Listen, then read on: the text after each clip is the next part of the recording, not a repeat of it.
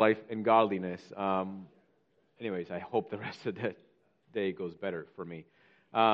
It's great to see you all here. If you're joining us via live stream, I'm glad to have you with us as well. Let me make to you just a couple of quick announcements.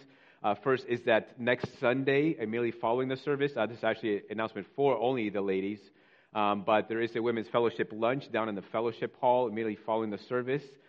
Please consider bringing something, and if you do, see Nancy Gentini or see Caitlin as well, if you can and are willing to bring something for that lunch. And it is, again, for all the ladies of the church. Doesn't matter if you're a member or not.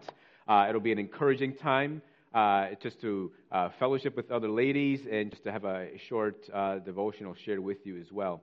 The second thing I'll mention is that we have the 2023 prayer booklets that are in the back table. So if you haven't grabbed one on your way in, please feel free to grab one of these. This is just a helpful way to know what are people's prayer requests, what is a way that I can be praying for someone in the church throughout the year. And so this is good to keep handy with you. And I would encourage you to use this as a fodder for prayer, to pray for one another throughout the year. Don't take more than you need. We'll certainly order more if we run out.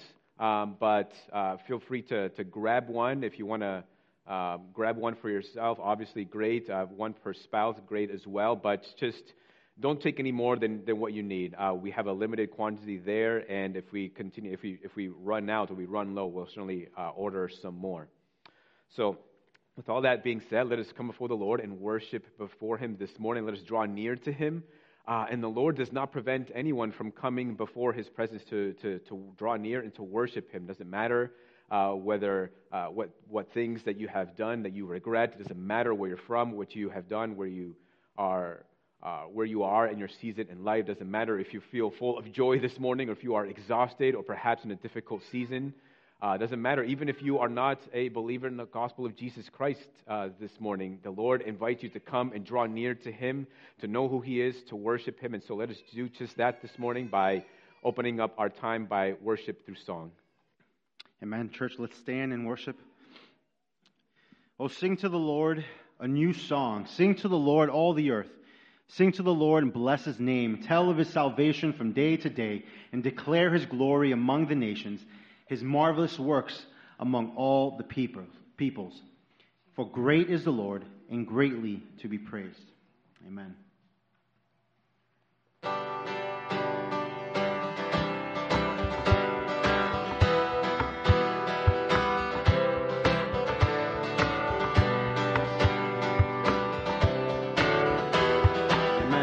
Let's worship together.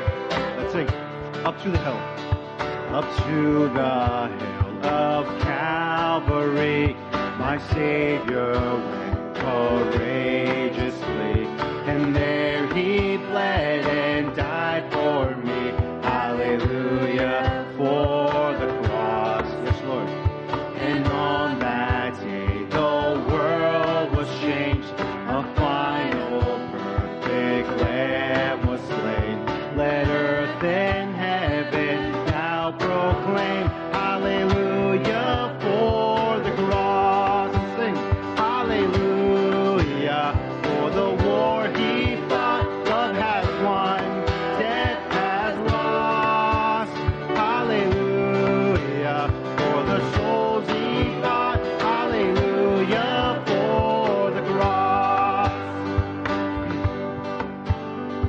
What good I've done could never save.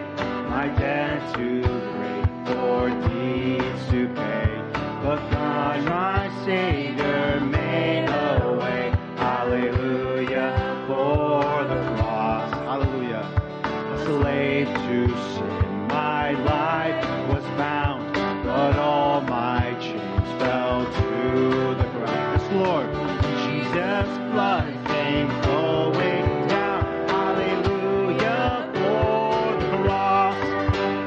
Hallelujah for the war He fought. Love has won, death has lost. Hallelujah for the souls He got.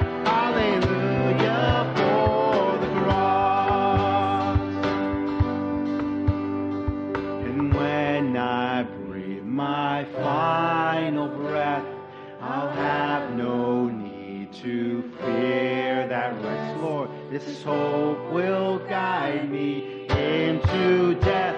Hallelujah for the cross. Hallelujah for the war he fought. Love has won, death has lost. Yes, Lord. For the souls he fought. Hallelujah for. Let's sing it again. Hallelujah.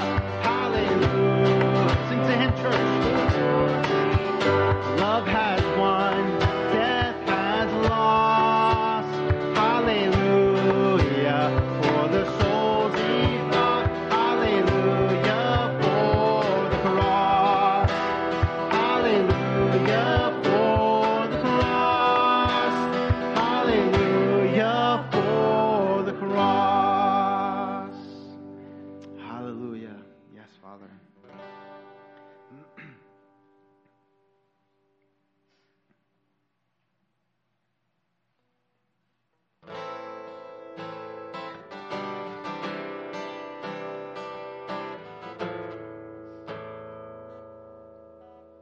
Let's try that again. Amen.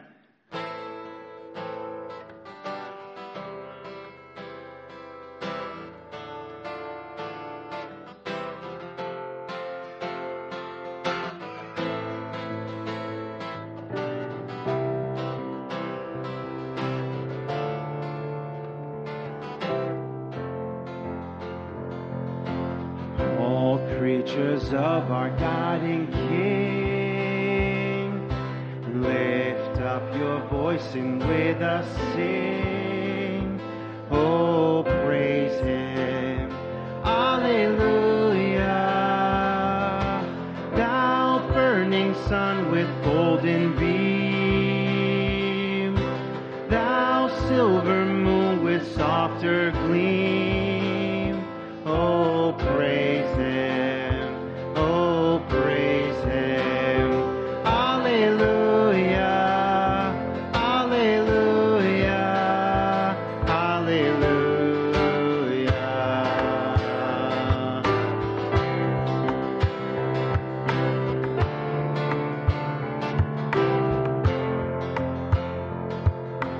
Let all things their Creator bless, and worship him in humbleness. Oh, praise him.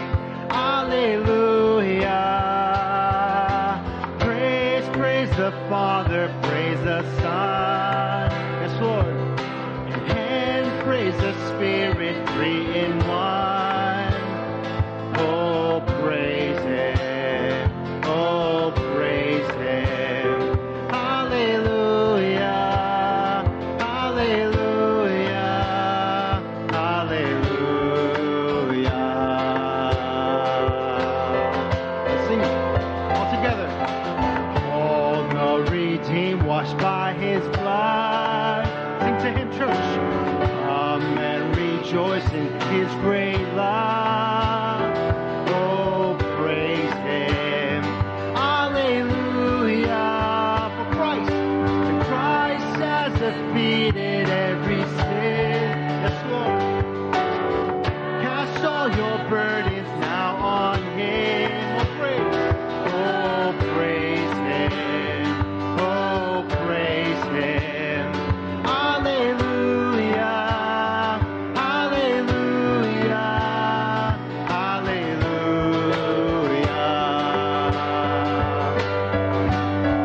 He shall return. He shall return in power to reign. Heaven and earth will join to sing. Oh, praise him. Alleluia. And then who shall fall on bended knee? All creatures of our God and King. Oh, praise him. Oh, praise him. Alleluia. Alleluia. Oh, praise him. Oh, praise him.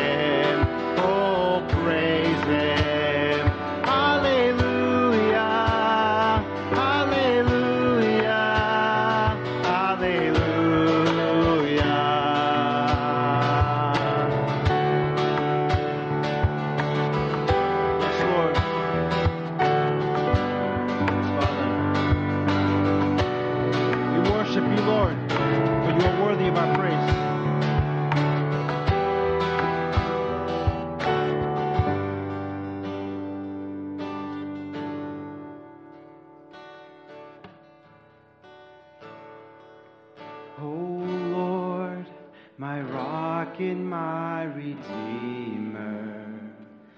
Greatest treasure of my longing soul. My God, like you there is no other. True delight is found in you alone. Your grace, oh well too deep to fathom. Your love exceeds the heavens' reach. Your truth, a fount of perfect wisdom, my highest good and my unending need. Oh Lord, oh Lord, my rock and my redeemer, strong defender of my weary heart, my sword to fight the cruel deceiver, and my shield against his hateful dart. My song when enemies surround me, and my hope when tides of sorrow rise, my joy when trials are abounding, your faithfulness, my refuge in the night. Oh Lord, my rock and my redeemer, gracious Savior of my ruined life, my guilt and cross laid on your shoulders. In my place, yes, Lord, you suffered, bled, and died. But you rose, Lord, and you rose. The grave and death are conquered. You broke my bonds of sin and shame. Yes, Lord. Oh, Lord, my rock and my redeemer. May all my days bring glory to your name. Listen, you rose. You rose. The grave and death are conquered. You rose my bonds of sin and shame. Oh Lord, my rock and my redeemer, may all my days bring glory to your name.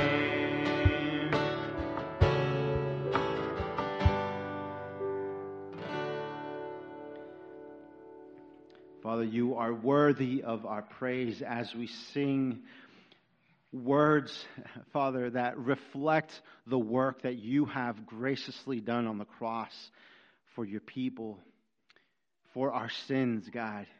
We can now have hope in Christ, not just because of the cross and his death, but in his resurrection. And so, Father, this morning we rejoice. We sing songs of praise in adoration, Father, of the work that you've done for us. You are a good God. You are a gracious God.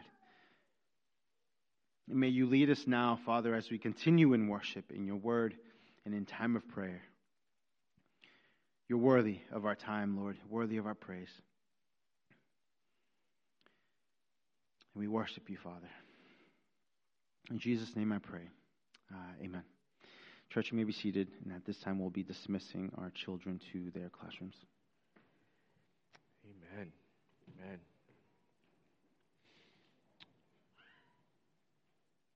What a joy it is to sing gospel truths. Praise the Lord. For our time of prayer, we're going to do something a little differently today. I think I warned This might be a little interesting. So, doing something a little different this morning. I'm actually going to invite Jean to come up because we want to pray for her and Jay as well. Well, praying for Jean, I'm asking Jay to come up with me. And then the Lebantes, I'm asking if they would come up as well if they are available. Jean is actually leaving today to go to the DR, to the Dominican Republic, and she's going to go there with Janie Keith. Some of you know Janie Keith, and they're both going today to go to serve with Ina York over in the DR, and just going to minister with her and encourage her and just serve alongside with her for some time. And the Lebantes, actually, this is their last Sunday with us. They are moving to Massachusetts to be closer with family and help with family. And interestingly, actually, Jared's first time, or maybe both of their first times here, was when my first sermon here at Seacoast Community Church. So would you guys mind coming up? Jared is unavailable. Okay. There you go.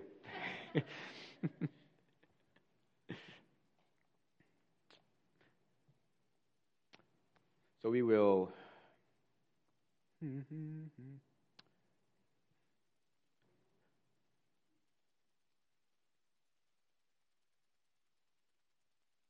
So here's what I would like us to do, and that is that, not right yet, but as soon as we begin to pray, if you would, just extend a hand towards them as we pray for them. If your arm gets tired, then do the other one and just alternate. But we just want to pray for them this morning as they go out, and that the Lord would bless them and keep them. And so if you would bow your heads with me, just extend a hand towards them and let's pray. Heavenly Father, you are the God of highest heaven, and Lord, we are humbled that you would occupy our hearts and occupy us as your church, as your people. And you are the God who is omnipresent. You are everywhere, Lord. But not only that, but you are the God who is intimately with his people wherever they go through your abiding Holy Spirit. And Lord, we just pray for Jean and Janie this morning as they go to the DR to serve with Ina. And Father, we pray that you would bless them with good and safe travels, Lord, with the mess that the airlines have been. We pray that there would be no issues this morning as they travel there and as they travel back. Father, we pray that you would keep their health and sustain them. We pray, God, that you would help them to be an encouragement to Ina, that you would give them the right words, that you would give them the energy each and every morning to serve alongside with her and the tasks and the projects that they are going to do. We pray, Father, that your name and your gospel would be magnified as they serve together in this ministry, and that you would establish the work of their hands. And Lord, that you would also bring them back just filled up with Christ and encouraged and exhorted, and that they might also encourage and exhort us. Lord, we pray that you would do a great work as they serve out there. We pray this morning for the Lebantes. Lord, we are thankful for the time that you have allowed us to have with them. And Father, we will miss them dearly. God, we pray as they transition, Lord, help them to find a good church that they can call a family, where they can serve and be served, where they can be a blessing to others, and that the church can be a blessing to them. Help them to find a church that will help them as they raise their children in the fear and instruction of the Lord. We pray, Father, that you would help them to find a church that they would be encouraged and exhorted. We pray that you would bless their home, their marriage, the family dynamics as they live with parents. Father, we pray that you would bless those relationships. We pray that their lives would be marked with peace, that your face would shine brightly upon them. And we pray, Father, that you would bless them in all that they do. And encourage us, Lord, remind us to continue to lift them up in prayer. We are thankful for all that you are doing and all that you are going to do. And we pray these things in Jesus' name. Amen. Amen.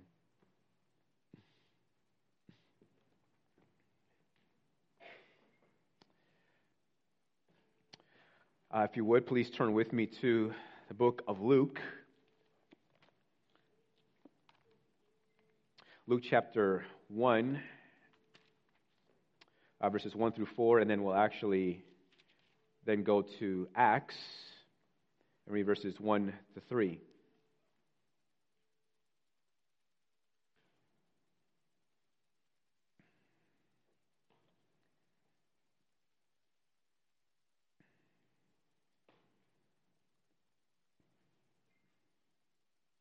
Luke chapter 1, verse 1.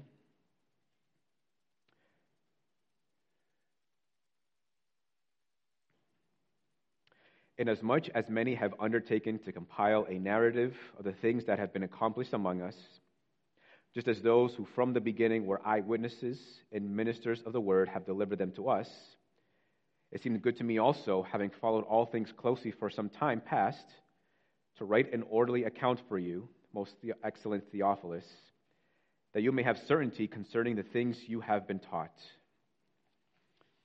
Moving forward, a couple books to the book of Acts, chapter 1.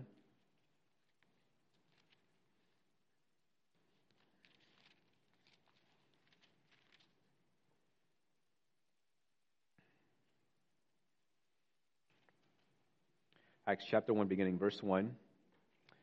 In the first book, O Theophilus, I have dealt with all that Jesus began to do and teach, until the day when he was taken up, after he had given commands to the Holy Spirit to the apostles whom he had chosen. He presented himself alive to them after his suffering by many proofs, appearing to them during 40 days and speaking about the kingdom of God. This is the word of the Lord.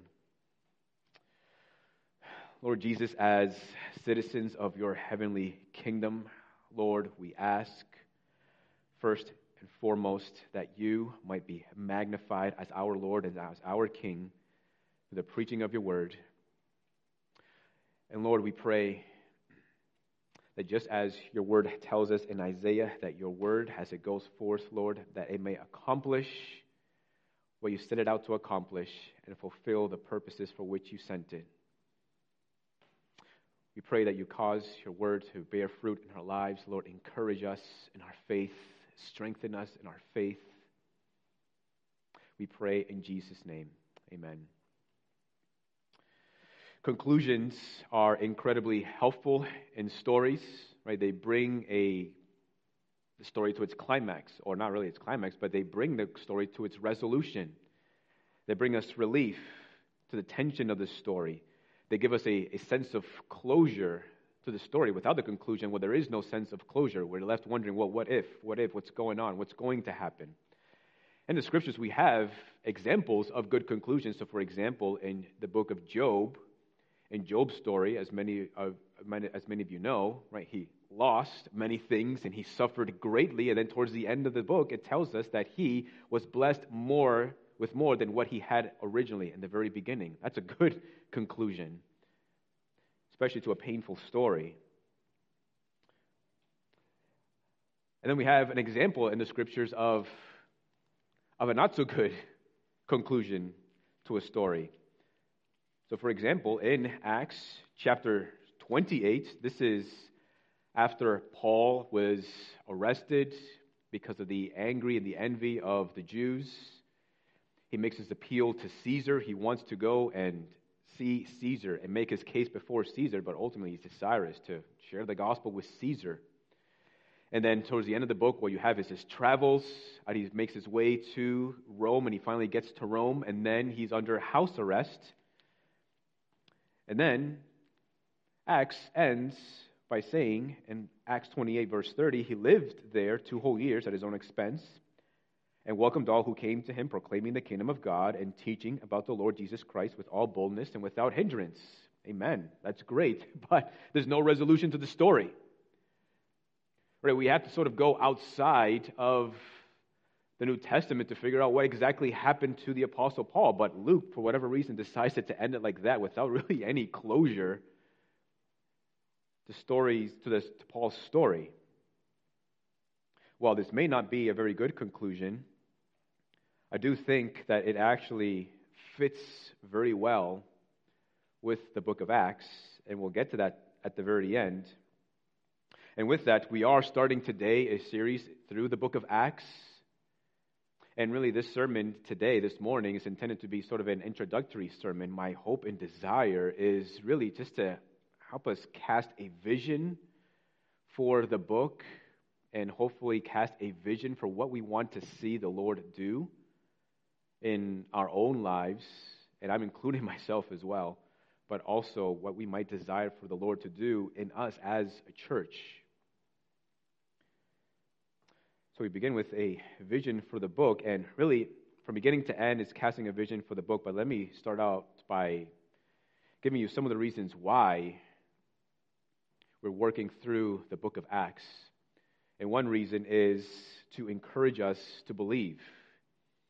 Now, certainly, if you are here this morning and you consider yourself a child of the living God through faith in Jesus Christ, then certainly you believe in the gospel. Otherwise, you would not be here this morning as a child of God without believing in the gospel. And it's one thing to say intellectually, yes, I believe in the gospel. But how much do you really believe in the power of the gospel of Jesus Christ? And throughout history, there's been great awakenings where people are coming to a realization of the gospel and the reality of God and Christ and coming judgment. There have been revivals where there's an influx of people who are rushing to get into the kingdom of heaven through faith in Jesus Christ. Some of you may be familiar with incredible ministries in the past where people have believed in the gospel. Like one, for example, is the ministry of Charles Spurgeon, who's under his ministry, thousands upon thousands of people came to a saving knowledge of Jesus Christ. And we might consider all those events and all those individuals as sort of exceptions, or might consider those details or those events in history as like, well, those are special times. Those are special occasions. Those are especially gifted individuals in the gospel of Jesus Christ. And there is certainly a degree of truth to that. But what you see, what I want to sort of fight against is to see these things as special occasions and to think to ourselves, well, the Lord just works differently today.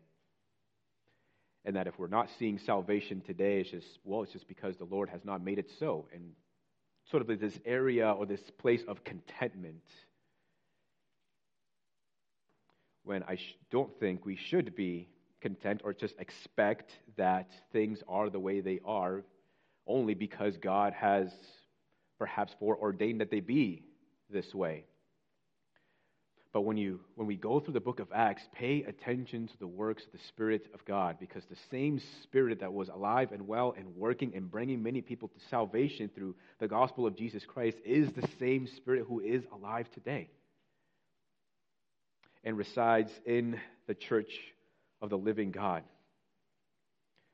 So really my desire for us, my desire for myself personally is that the Lord would increase our faith to help us to believe that, yes, man can be saved through the gospel of Jesus Christ, that God can bring people in to hear the gospel and that they actually would believe and be saved and experience the regenerating work of the Spirit of God.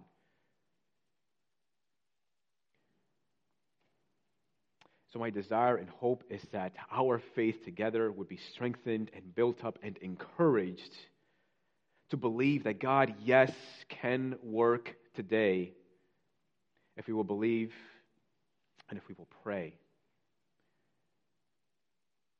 Secondly, the reason we're going through the book of Acts is to encourage us to evangelize and share the gospel of Jesus Christ.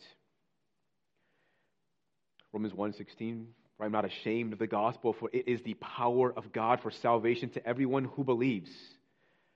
It is the gospel that brings the power of God about to bring people to saving knowledge of Jesus Christ. But the power is not activated until we actually go and share the gospel of Jesus Christ. Now, certainly here at our church, we believe that God predestines people to salvation. We believe that God elects people before the foundation of the world. But we also believe that people will not come to a saving knowledge of Jesus Christ apart from hearing the gospel of Jesus Christ. How those two things work together, I have no idea. But the Bible puts those two things together and says, this is how it works. Romans 10 says, how then will they call in him on whom they have not believed? And how are they to believe in him of whom they have never heard? And how are they to hear without someone preaching?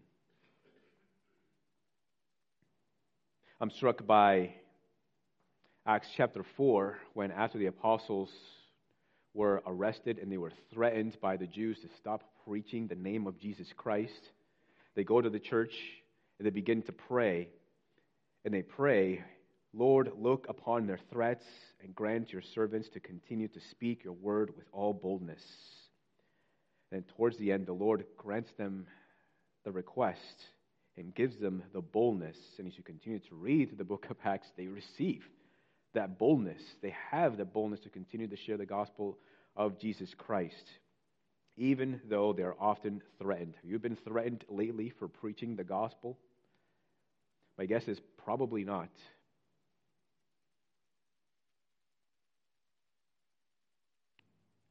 But it doesn't mean we shouldn't pray for boldness. And certainly we do need boldness. I need the boldness to proclaim the gospel of Jesus Christ. So my hope and desire is that we would pray fervently for boldness and that we would go out and share the gospel with boldness so that people might hear and be saved. Our job is not to save anybody. Our job is simply to share. And there's been seasons in my life where I have struggled with not sharing the gospel and even feeling guilty. And I've even at times even questioned my own salvation for not sharing the gospel as often as I should. But guilt, so I say this because I don't want anybody to feel guilty because they're not sharing the gospel. The Lord doesn't want anybody to feel guilty. Guilt has to do with, has a legal sense to it. Guilt has to do with having transgressed some kind of command or crossed a line that shouldn't be crossed. And I want you to be absolutely confident and sure that your salvation is not based upon how often you share the gospel of Jesus Christ. Your salvation is determined by faith in Jesus Christ and in Christ alone.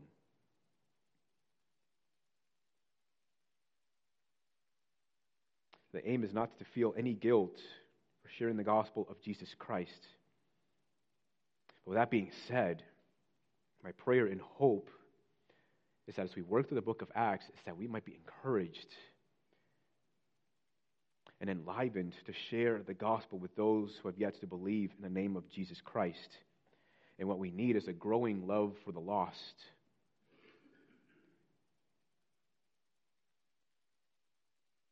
Another reason why we're working through the book of Acts, and I do say this with a sense of pride, and that is that we have within us a desirable community. One of the greatest impediments to gospel salvation is when there is a community of believers that just simply can't get along.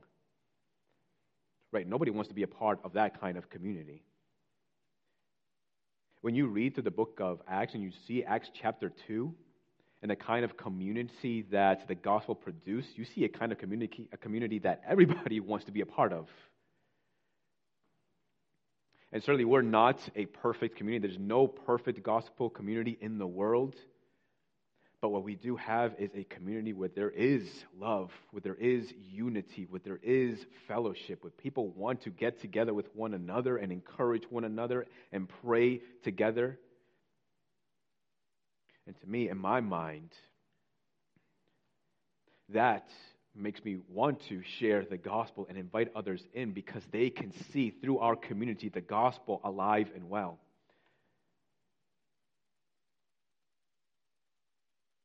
A gospel community is like an oasis for travelers journeying through the dusty wastelands of the world looking for water and rest. When they kneel at the pool of water to drink, they should not taste the bitterness of grudges or animosity or gossip or unrepented sin or any other thing that the Lord is displeased with. But they should be refreshed as they drink of a water that they have never tasted before, that refreshes and rejuvenates and revives like no other water does or can do, save the water that Jesus offers through his gospel, and given freely to anyone who thirsts and would receive. And it's been an encouragement to me the past few years to see our church continue to grow in its fellowship and its community and its love. And let that be a motivation for us to share the gospel, because we have something here that is precious, that anyone would desire to be a part of. And it's not because of us alone, but because Christ and the gospel produces this.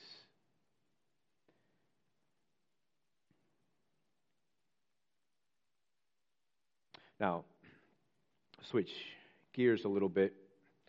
Some things that you might be helped with in considering the book of Acts, and some details and some background. As we read in the beginning of Acts and also in Luke, a target person of the book is Theophilus. We don't know much about him. I said that he might have been a God-fearer, or perhaps even a believer, or perhaps somebody who was on the cusp of believing in the gospel.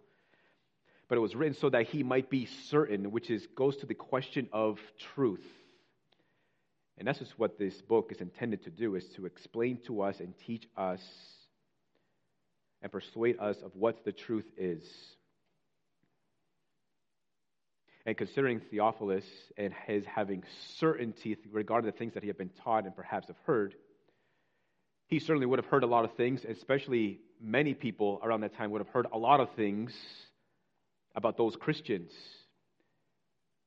And probably, most likely, a lot of negative things. Oh, there's the Apostle Paul again getting arrested. Oh, there's the Apostle Peter causing an uproar once again, the third time this week. Oh, there's another apostle getting arrested for the fifth time. Oh, here are these Christians disrupting everybody, disrupting everybody's livelihood, doing all these things. They're just a bunch of hooligans. Worse, they're probably just a bunch of criminals who cannot keep the peace and maintain the peace and do what is right according to the empire in our society and culture. What the book of Acts and the book of Luke do, what they do is that they show the innocency of the Christian faith. No, they're not just a bunch of criminals. No, they're not sort of doing what they're doing in order to disrupt people's lives. Instead, all they're trying to do is share the gospel. All they're trying to do is get together with one another. All they're trying to do is to worship the God that they worship. This Jesus that you may have heard of is not a criminal, but is an innocent man who died on the cross. And even Pilate himself, the governor who handed over Jesus to be crucified, even he himself said, "I find no guilt in this man."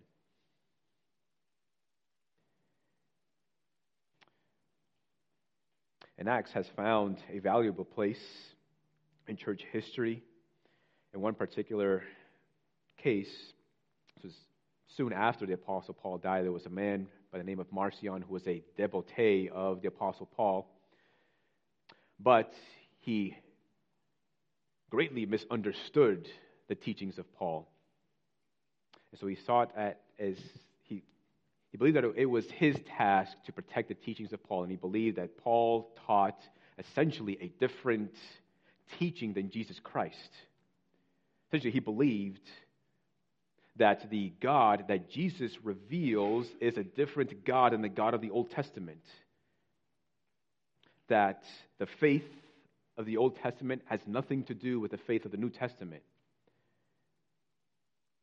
He promoted a different gospel, and so the Church of Rome and many other churches came together to help the churches be more precise in what they believe. And so the book of Luke, or rather a book of Acts, became incredibly helpful, because what this book shows is that there is a consistency, not only with the teachings of Paul, but also with the teachings of the other apostles. Not only with them, but also consistent with the teachings of the Old Testament as well.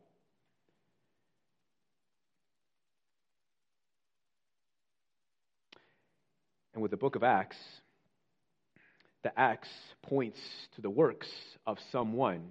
And we know it historically, the Acts of the apostles, the doings of the apostles, the works of the apostles. Back then, when you read the acts of someone, it would be the acts of someone, say Caesar, or the acts of, say, Alexander the Great and what he had done and what he accomplished. I like how one of the early church preachers, John Chrysostom, had said about how he had titled the book of Acts. He had titled it as the Acts of the Holy Spirit. Because indeed, that is what we see throughout the book of Acts. It is the workings of the Spirit of God. But even the Spirit of God is there to point us to someone else, and that is Jesus Christ, who is the hero of the story of the book of Acts. Everything surrounds Jesus Christ and what he did on the cross. Everything surrounds the ascension of Jesus Christ. And so what we see through the book of Acts is that Christ Jesus has not abandoned his work or left his work unfinished, but he continues his work throughout the early church age and even to this day. In John 13, verse 1, it says, "Now before the feast of the Passover," this is when Jesus gathered with his disciples moments before his crucifixion, "when Jesus knew that his hour had come to depart out of this world to the Father, having loved his own who were in the world, he loved them to the end.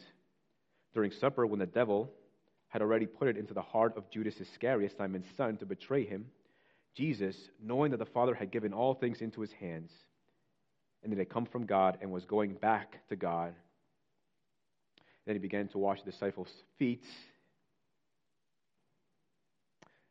There are so many things that the mind of Christ was occupied with in these last moments of his life. He knew that he was about to depart out of the world. He knew that the end of his earthly life was coming. Not only that, but he also knew that Judas was a betrayer. So he also knew that he was moments from his arrest. The other thing that occupied his mind was the fact that he was returning to God, to the place where he came from. And that is glorious. But it also tells us here, having considered these things, that he loved his own who were in the world, and he loved them to the end. It speaks to the permanent love of Christ, the enduring love of Christ, the steadfast love of Jesus Christ. And as we consider the book of Acts, what we read here is how much Jesus loved his own. That his love continues to endure. That his love continues to be fixed and permanent.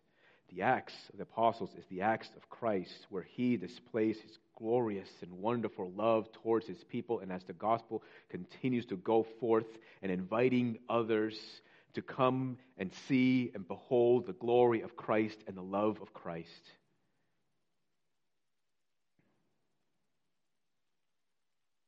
Second, some dominant themes in the book of Acts. There's a book, or rather a movie called 1917, and in the beginning of the movie, one of the main characters tells the other character to keep your eye on the trees, which I think is actually a word to the viewer as well. And so as we continue through the book of Acts, as we watch what happens to the book of Acts, keep your eye on some of the trees here. And one of those trees is the plan and the work of God. Acts 5, verse 30. "The God of our fathers raised Jesus, whom you killed by hanging him on a tree. God exalted him at his right hand as leader and savior to give repentance to Israel and forgiveness of sins.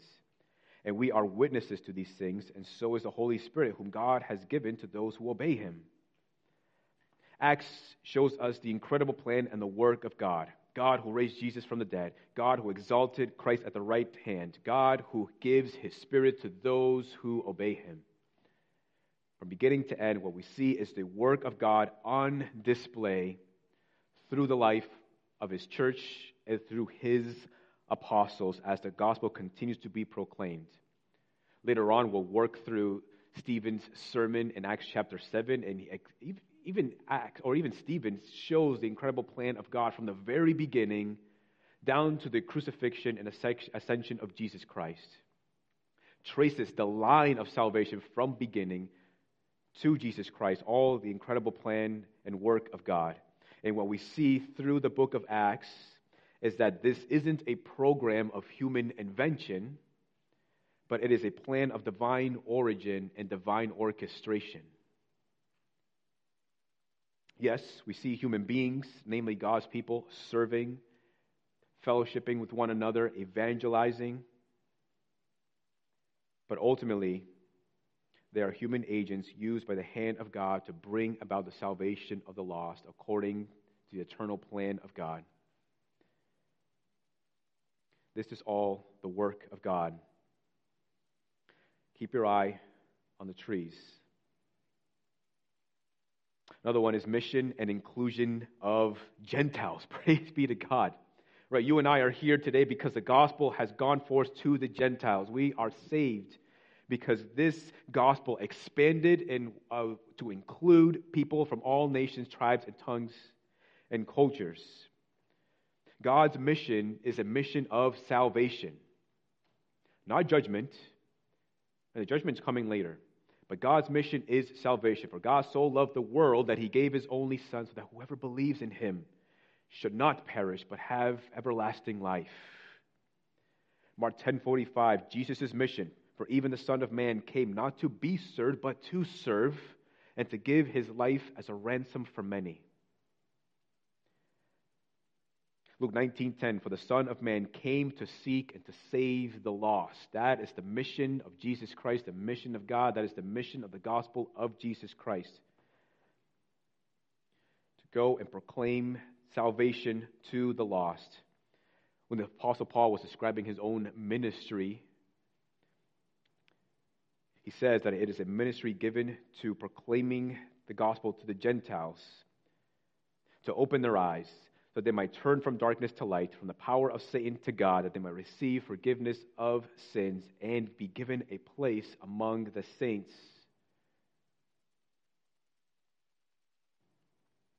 One commentator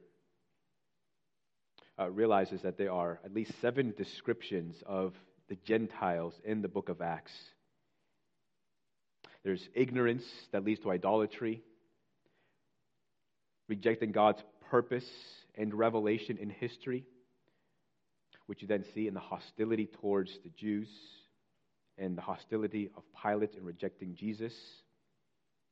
They're described as idolaters, materialistic, engaged in unethical behavior. They're said to be under Satan's power and subject to judgment. But praise be to God, through the gospel of Jesus Christ, this is no longer our description. But we're considered to be sons and daughters of God. We're considered to be inheritors of Jesus Christ. We are considered to be saints, sanctified, purified by the gospel of Jesus Christ. And what we see through the book of Acts as the gospel continues to go forth is that this gospel is freely given and freely preached to all kinds of people in the world and societies and cultures, from the rich and powerful to the weak and the poor, to male and female, to merchants, jailers, poor widows, provincials, centurions in the military, proconsuls, governors, kings, philosophers, and yes, even Caesar himself. So that there is not a person in the entire planet who has said that they cannot ever receive the gospel of Jesus Christ. Keep your eye on the trees. Another one, Jesus as Lord of all.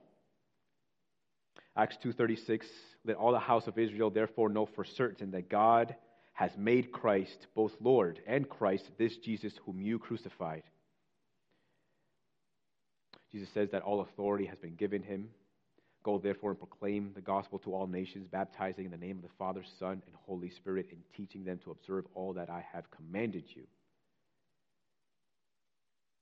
The stories and the testimonies that we read and learn about through the book of Acts proves that Jesus Christ is in fact the Lord of all, who has all authority,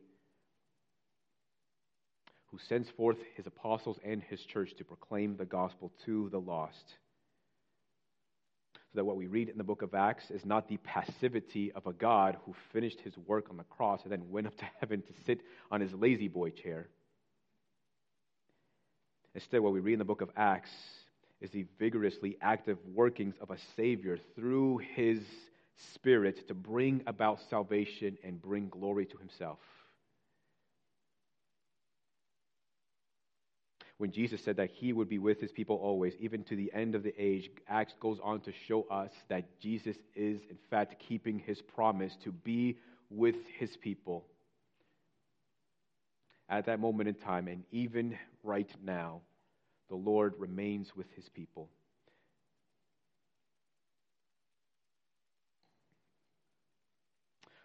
Another one to keep your eye on is gospel community. On the heels of Peter's preaching the gospel in Acts chapter 2, what we immediately see is the birth of the first church. And it tells us that this church devoted themselves to the apostles' teaching, the breaking of bread, the fellowship, and the prayers. These are the characteristics that distinguished this gospel community. And this became a community that the world has never seen before. And it is a community, as we read through the book of Acts, we see that it is a community that Christ is with.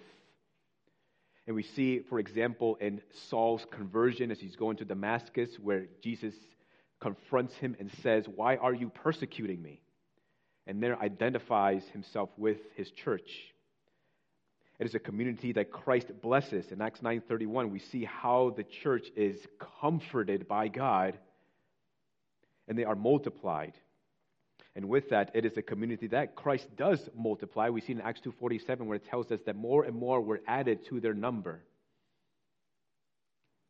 And we also see that this community is a community that Christ is eager to protect, which we see, for example, in the story of Ananias and Sapphira, who lied to the Holy Spirit of God, who lied to the church, who lied to the apostles, and their lives were snuffed out, which I'm convinced shows that God is eager to protect the unity of his church. We see it, for example, in the establishment of deacons in the church at a time where some of the needs were being neglected and at a moment where the church could have been incredibly divided. The deacons were established to help protect that unity of the church. We see Christ's eagerness to protect the unity of his church.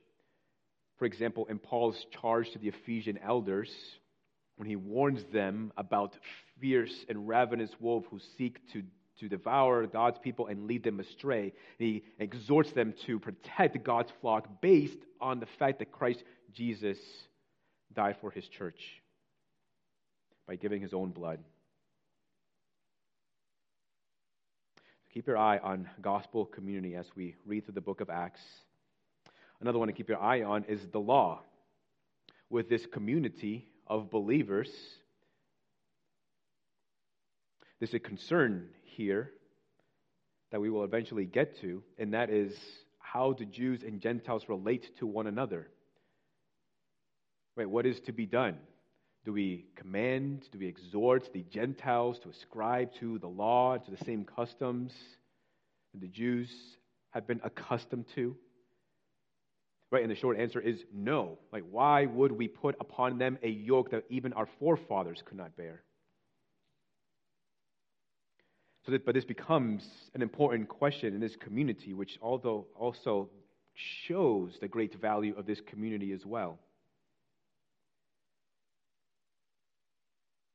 Now, I have one more to keep your eye on.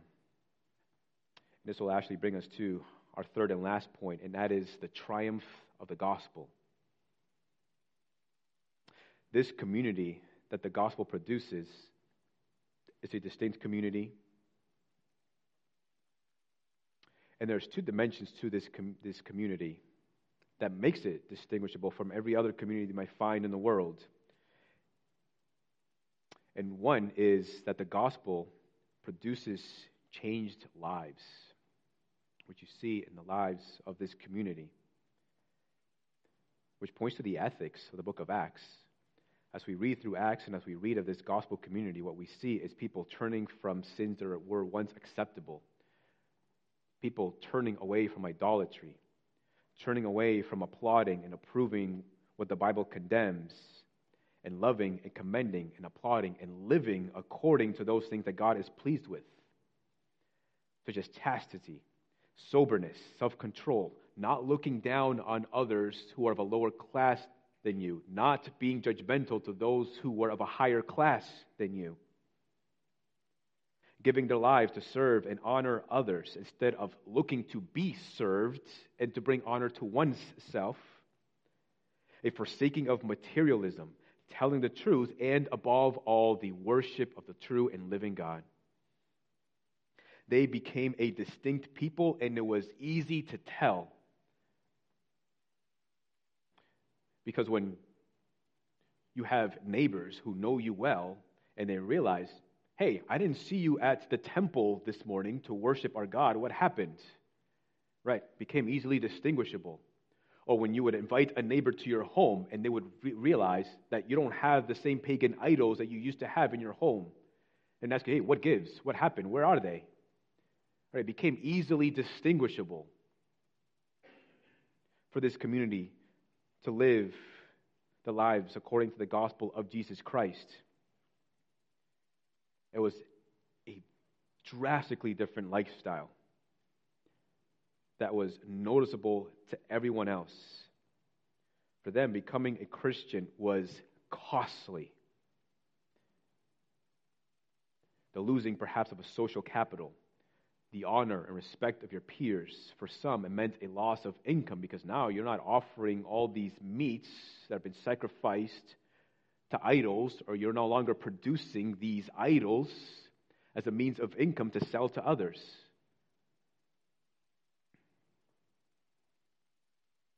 It's easily distinguishable community because they lived a drastically different lifestyle because of the gospel of Jesus Christ, and that is the kind of community that God blesses. Another dimension to this distinct community was their evangelism. The gospel produces a people whose lives are forever changed. And they are also marked by a mission, and that mission is to go and to tell. To tell what? To tell the saving news of the gospel of Jesus Christ, that there is a God who has come into the world, who's lived a perfect life, who's died on the cross innocently, and rose again from the dead, so that anyone who believes in him and gives their lives to following this Savior receive the forgiveness of their sins and is spared from the judgment of God. I love the simplicity of the eschatology or the end times of the book of Luke. It's just very simple. It's just, the end is coming. That's it. The end is coming. And this seemed to put sort of a fire in people's feet to go with urgency to preach the gospel of Jesus Christ. The end is coming. What you see before you is not going to last for very long. We don't know when, but it's all going to come to a dramatic conclusion when Jesus Christ returns. So therefore, you must believe in the gospel of Jesus Christ right now. The triumph of the gospel produces a distinct community that's characterized by honoring God and the sharing of the gospel of Jesus Christ with others. And how far are we to go with the proclamation of the gospel? To the ends of the earth. Luke 24:46. Thus it is written that the Christ should suffer and on the third day rise from the dead, and that repentance for the forgiveness of sins should be proclaimed in his name to all nations, beginning from Jerusalem. And interestingly, what we see in the book of Acts is the gospel beginning in Jerusalem and gradually then turning out to the rest of the world. Matthew 24:14, and this gospel of the kingdom will be proclaimed throughout the whole world as a testimony to all nations, and then the end will come.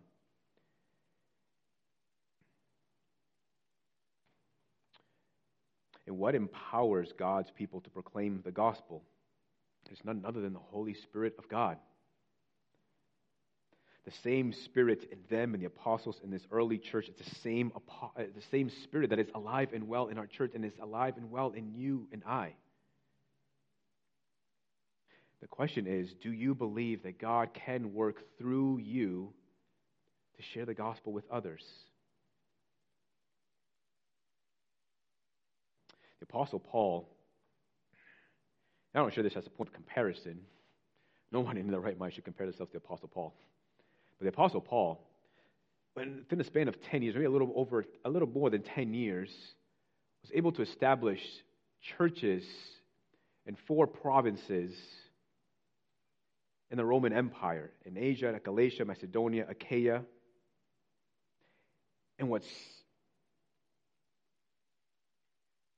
startling to me is that Apostle Paul didn't have like this evangelism program that he worked through. Not to say that there's no value in evangelism programs. There's a lot of evangelism programs out there. A lot of them. Some of them are fine. Some of them are good. Some of them I don't think are very good at all. The Apostle Paul had no evangelism program. He had no denomination to throw all this money at him and say, hey, go and preach the gospel. In fact, he says himself that he worked with his own hands to provide for himself. He didn't get some missions or evangelism training, and that certainly can have some value. But what did he have? All he had was 2 things.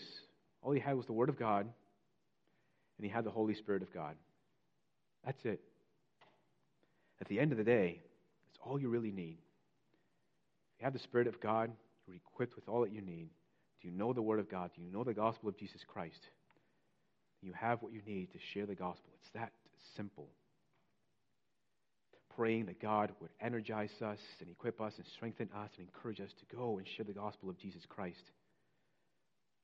There's a song by Keith Green. I think it's called Asleep in the Light, and it's a song in there that certainly does not speak of the Apostle Paul.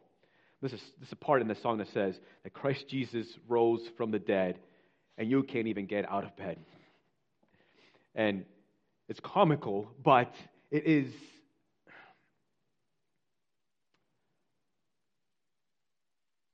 All I have to say is that let us be energized to share the gospel of Jesus Christ. And yes, there are some days when it's tough. Yes, we have no idea what the year looks like. You may have some tough seasons where it might be difficult to get out of bed.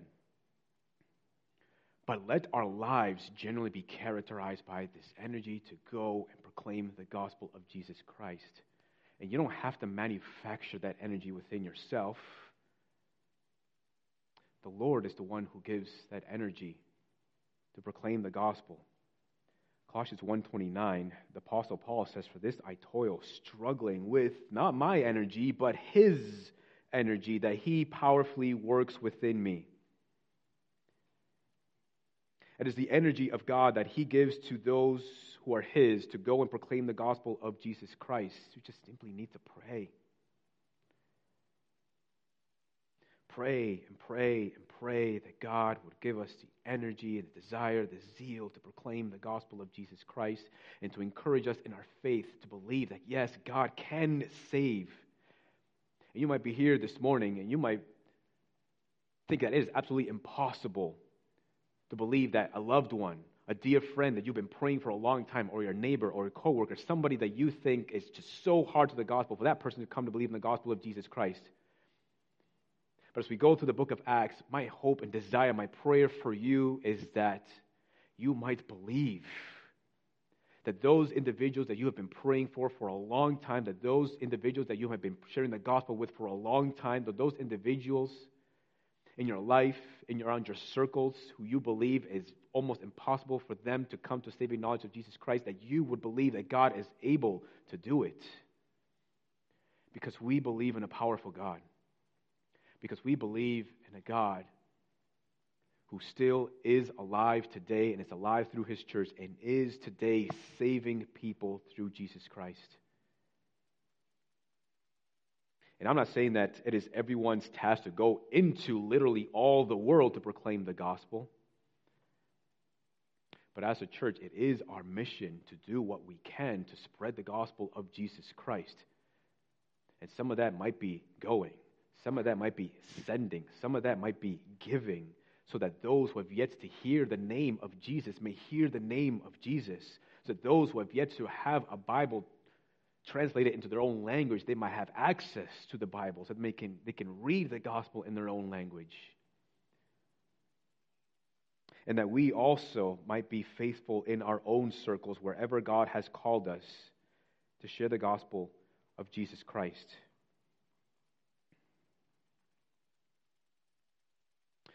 So we conclude where we began. The book of Acts has no formal conclusion. For whatever reason, Luke decided to end it there, but perhaps God intended the book to be ended in this way. And one reason perhaps might be because the book is still being written.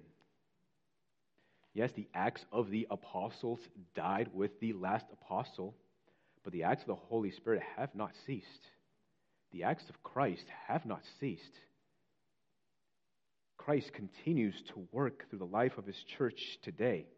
We stand here today because God is faithful to the gospel of Jesus Christ to bring us to saving faith in the Lord. Christ is still building his church.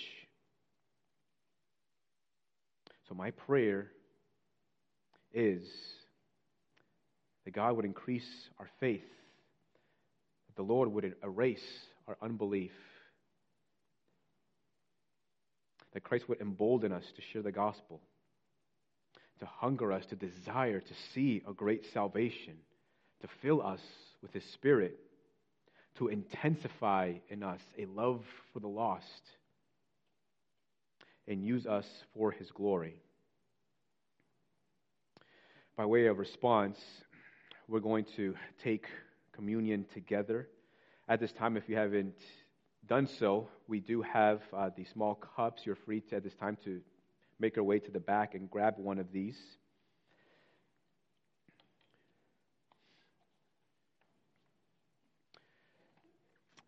Taking communion is one of the defining marks of Christ's church. It distinguishes us from the rest of the world. How so? Because this is a meal that Christ Jesus took with his apostles before he was crucified. And he gave it as something to be done throughout every church, wherever they are, no matter what age they find themselves in. This is given to God's people as a reminder of Christ Jesus' death on the cross for sinners. And it's a reminder to us of the covenant of grace that we now stand in. He's given this meal to those who belong to the household of God, who have been adopted as sons and daughters of God through faith in Jesus Christ. So if you are here this morning, whether you are a member of the church or not, if you have given your life to following Jesus Christ, if you believe in him as your Savior, if your life is characterized by the repentance that God requires of us turning away from sin and constantly turning to Jesus Christ, if you have received the baptism, then you are invited this morning to take this meal as a brother and sister in Jesus Christ. But if you're here this morning and if you have yet to believe in the gospel of Jesus Christ, and I ask that you not take this meal with us, for the scriptures warn those who take this meal in an unworthy manner, that is apart from faith, that those who do so will drink a particular judgment upon themselves, and I would want to spare you of that specific judgment. But consider what you have heard this morning. Consider the gospel of Jesus Christ. We warmly and lovingly invite you to be a part of our fellowship, where Christ is King, where Christ is our Lord. We would want you to be spared of the coming judgment and wrath of God by believing in Jesus Christ as your Savior, that you can be forgiven of your sins today, that you can be included and part of the household of God and be adopted as a son or daughter of God by placing your faith upon Jesus Christ and giving your life to following him. As we take this meal, we're going to take a moment, and as we take a moment of reflection, think about the gospel of Jesus Christ, confess your sins to the Lord, and also believe in the forgiveness that has been purchased for you through the blood of Jesus Christ. So let us take a moment of silence to pause and reflect and pray to the Lord.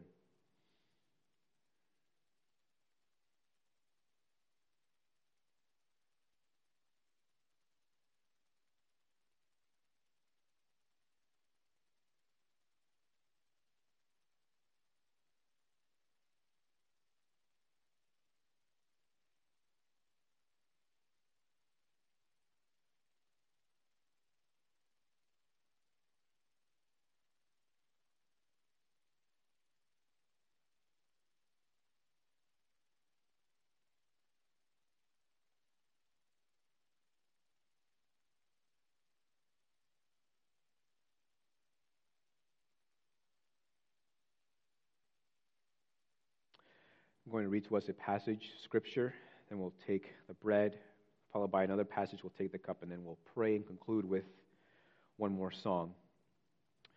1 Corinthians 11:23 says, "For I received from the Lord what I also delivered to you, that the Lord Jesus, on the night when he was betrayed, he took bread, and when he had given thanks, he broke it, and said, 'This is my body which is for you. Do this in remembrance of me.'" Amen. Let us take this together.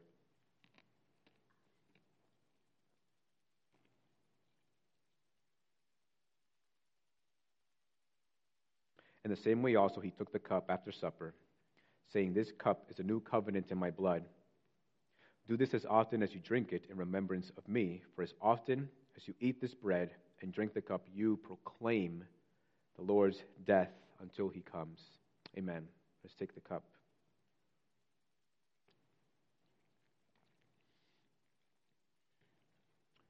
Lord Jesus, as we gather together this morning and as we take this meal, Lord, we are proclaiming the gospel.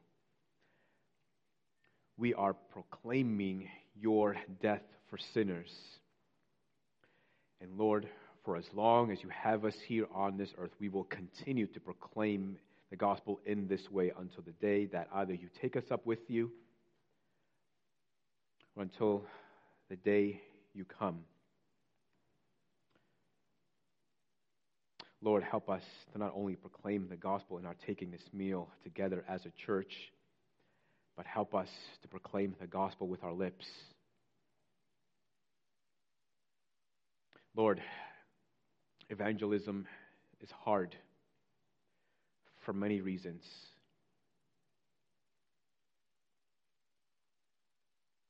So God, we pray that you would give us the boldness to proclaim the gospel. Lord, throughout our time at Acts, Lord, help our unbelief. Help us to believe in the power of the gospel for salvation. Help us to have a growing love for the lost. Give us, God, a growing desire to see your salvation. Let us see it with our own eyes. We pray that you would work wonderfully, magnificently, as we work through the book of Acts, work in our hearts, work in our lives. We pray and ask these things in Jesus' name. Amen. Amen. Church, let's stand and sing one more song as a response to today's message. Amen.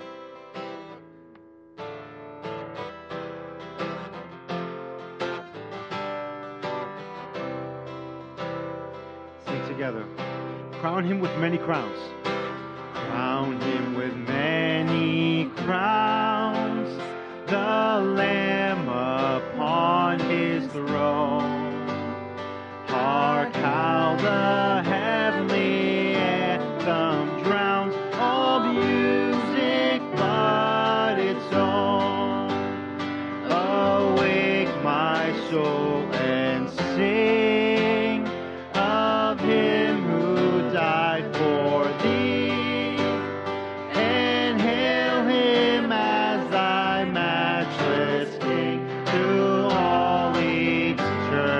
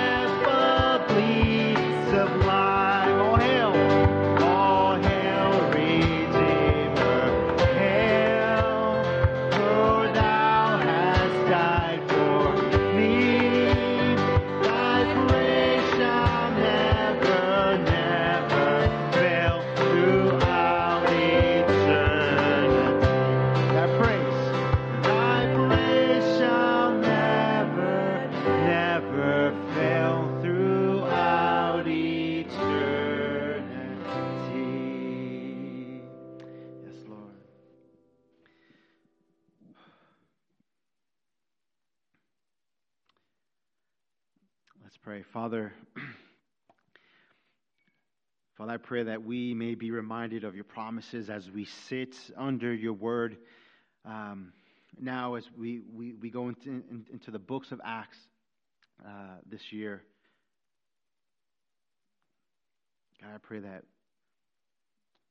we may be united as a church as we share and proclaim the gospel that you once saved us through, Lord. And through that, Lord, may we also be encouraged as we look back at the early church to remain faithful, Lord, to the mission of sharing the life of Jesus Christ. God, we have been equipped already by the Holy Spirit, and through your word and prayer, we can trust that and hope, Lord, that the saving knowledge of Jesus Christ will reach and transform our lives, our community, and those around us, all for your glory, for your name. In Jesus' name I pray. Amen. Now to him who is able to do far more abundantly than all that we ask or think, according to the power at work within us, to him be glory in the church and in Christ Jesus throughout all generations, forever and ever.